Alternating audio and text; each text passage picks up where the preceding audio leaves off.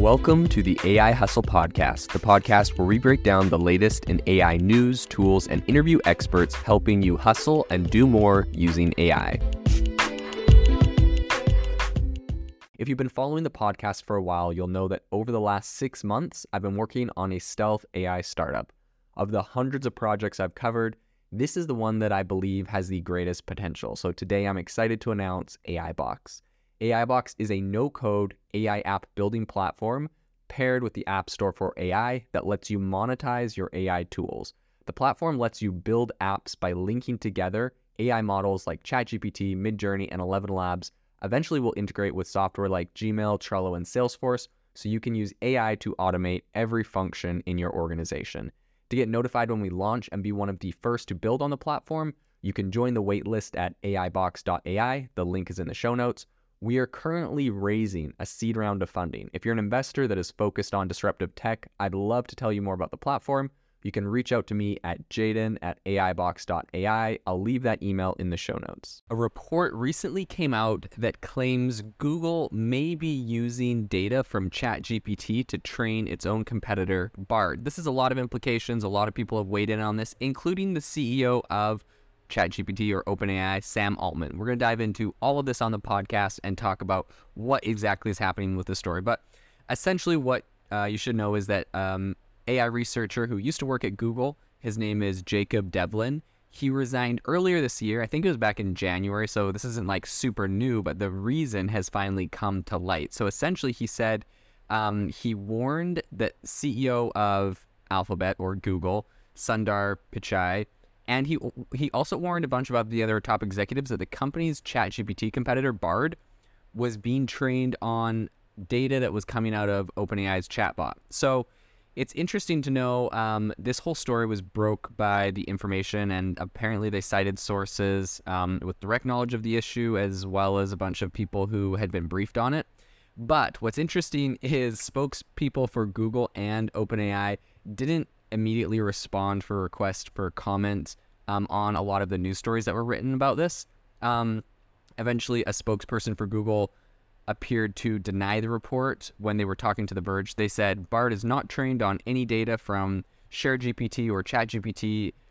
So essentially what this is all is, and how, I guess what the claim and what gets to the bottom of this is, essentially there's a website called ShareGPT, and you can publish, it essentially kind of screenshots the whole message or conversation you've had with ChatGPT, and you can publish it on a website and share the link with someone. So like if you have a really cool conversation with ChatGPT, maybe you discover some cool prompts or figure out some cool things it can do, and you want to have a way to share that entire conversation, ShareGPT lets you do that.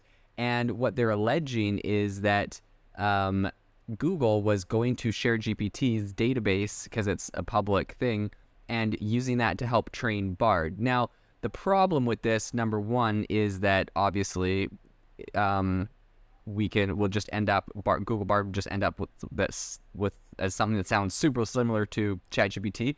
And this isn't actually very far-fetched, because recently a bunch of researchers at Stanford, right, they used a new tool from Facebook that or Meta that really allows you to train models a lot cheaper. And with 35,000 questions and answers from ChatGPT, they essentially cloned ChatGPT's entire model. With 35,000, it cost them about $500, and it was 35,000 questions and answers. They trained a model off of that, and it was almost as good as ChatGPT on everything. And it's such a tiny model, so people are able to build these smaller. So people are alleging that that's essentially what Google did, because all of a sudden they come out with Google Bard. Maybe if they're really far behind, this would be a good way for them to catch up quick. Now, what is interesting with this whole story is Google denies it, and Sam Altman, the CEO of OpenAI, he actually said on Twitter recently, he said that he wasn't mad that they were, he's like, I'm not mad if Google's training off of OpenAI ChatGPT outputs. He's like, I'm just annoyed by the spin they're putting on this whole thing. So Google's, having this whole spin they're throwing on it. So it's interesting. He's pretty much calling them out and saying that they are doing this, even though they've denied it. And what's interesting is this is actually directly against OpenAI's terms of service. So OpenAI's terms of service says that you are not allowed to use any outputs from ChatGPT to train a competitor AI model. It makes sense, right? They spent a lot of time to build out their model and they don't want people to just essentially clone it. That being said, a lot of people were responding to Sam Altman saying, well, we're not mad that you trained your model off of our data that you got for free. So, it's kind of like Sam Altman used a bunch of publicly available data from people to train his model, and now Google's using that. Anyways, it does lead to a small issue where like all AI models, if they really were just from the exact same source, and let's say ChatGPT or OpenAI had different biases or issues with them, those are just going to get passed down to the next thing. So, it probably would be best if people were using their own data and training it in their own way. And I mean, it's so interesting, right? This whole conversation, because, it's like, is Google stealing from OpenAI, ChatGPT? And like at the end of the day, OpenAI is using the transformer model, which Google invented back in 2017 to build their whole model. So it's kind of like everyone's borrowing from everyone. There was a lot of open source stuff. Now things are getting a little bit more closed source, but a lot of these tools that originally were out there are all being used by everyone. So it's like the data is mostly, essentially from the whole internet. The tools, a lot of them were open source for anyone to use. And so, it's just really interesting to see what's going to happen with that. It is interesting to know, though, the guy that was kind of, I guess, the whistleblower on this whole Google case, he worked at Google for over 5 years, and he was the lead author of a 2018 research paper on training machine learning models for search accuracy. And it was literally one of the big papers that helped to initiate the entire AI boom. So his research has since become a part of both Google and OpenAI's language models. And he is obviously a very well-known, very reputable guy. And so a lot of people are saying, Sam Altman included, that this probably is pretty legit. So it's interesting, OpenAI has actually hired dozens of former Google staff over the years. And since the company's chatbot made headlines in November for its availability to, or pretty much ability to do anything from our NSA to provide code, Google and OpenAI have been locked in a pretty tight arms race. So it's going to be interesting to see which one comes out on top.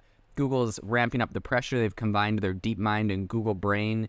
They're two kind of AI teams they have over Google. They've combined them together to try to better compete with OpenAI, and it's going to be interesting to see who comes out dominant in the AI space in the future. If you are looking for an innovative and creative community of people using ChatGPT, you need to join our ChatGPT creators community. I'll drop a link in the description to this podcast. We'd love to see you there, where we share tips and tricks of what is working in ChatGPT. It's a lot easier than a podcast, as you can see screenshots, you can share and comment on things that are currently working. So if this sounds interesting to you, check out the link in the comment. We'd love to have you in the community. Thanks for tuning in to the AI Hustle podcast. If you could do us a massive favor, we would really, really appreciate it if you could leave us a review wherever you get your podcasts. This helps people find the podcast. It helps people know this is a good place to go. And we would really, really appreciate it, as it helps us continue to bring on incredible guests and share incredible content for you to listen to.